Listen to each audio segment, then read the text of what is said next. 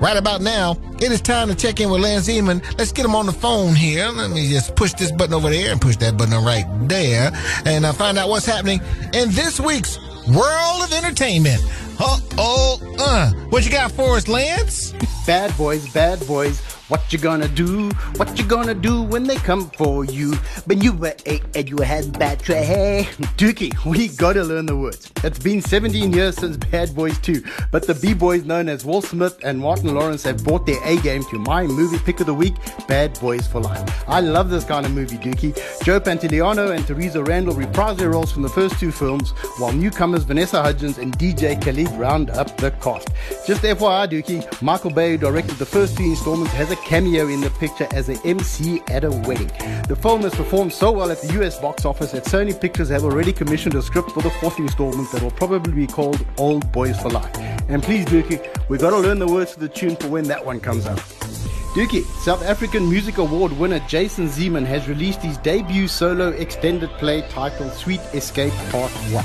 The frontman from Reason has taken a series of poems that he wrote, turned them into melodies, collaborated with Josh Kingsman from Gangs of Ballet, and delivered a studio-polished EP that was mixed by Jake Werdendahl.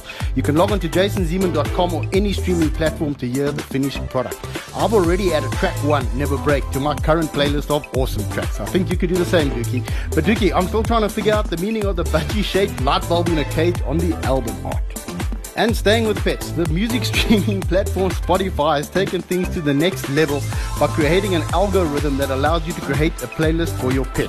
All you have to do is log on to pets.spotify.com, punch in your animal type, behavior, etc., and boom, next thing you know, you'll have Who Let the Dogs Out, Bad to the Bone, and Hound Dog pumping out of your Bluetooth speaker. Personally, I think someone is just trying to find out exactly how much you are prepared to pay for that doggy in the window.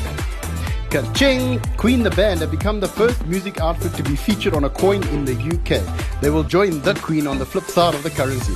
The pocket change will feature a design of the iconic instruments played by the founding members of the band. Queen drummer Roger Taylor has said that he's feeling spent about this.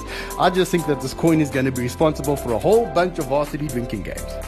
And staying with coins, Senegalese recording artist Akon has collaborated with Eminem, Snoop Dogg, T-Pain and Michael Jackson. He has just announced plans to build Akon City in Senegal. The city is aiming to be the first ever to be run 100% on renewable energy, and the citizens of Akon City will be able to pay for everything in the cryptocurrency that is known as Akoin. I love it, Dookie. Looks like someone named Akon is going to get paid while saying smack that to the man. And that's all I got for you, Dookie. I'm out of here. I'll catch up with you next week. Have a one.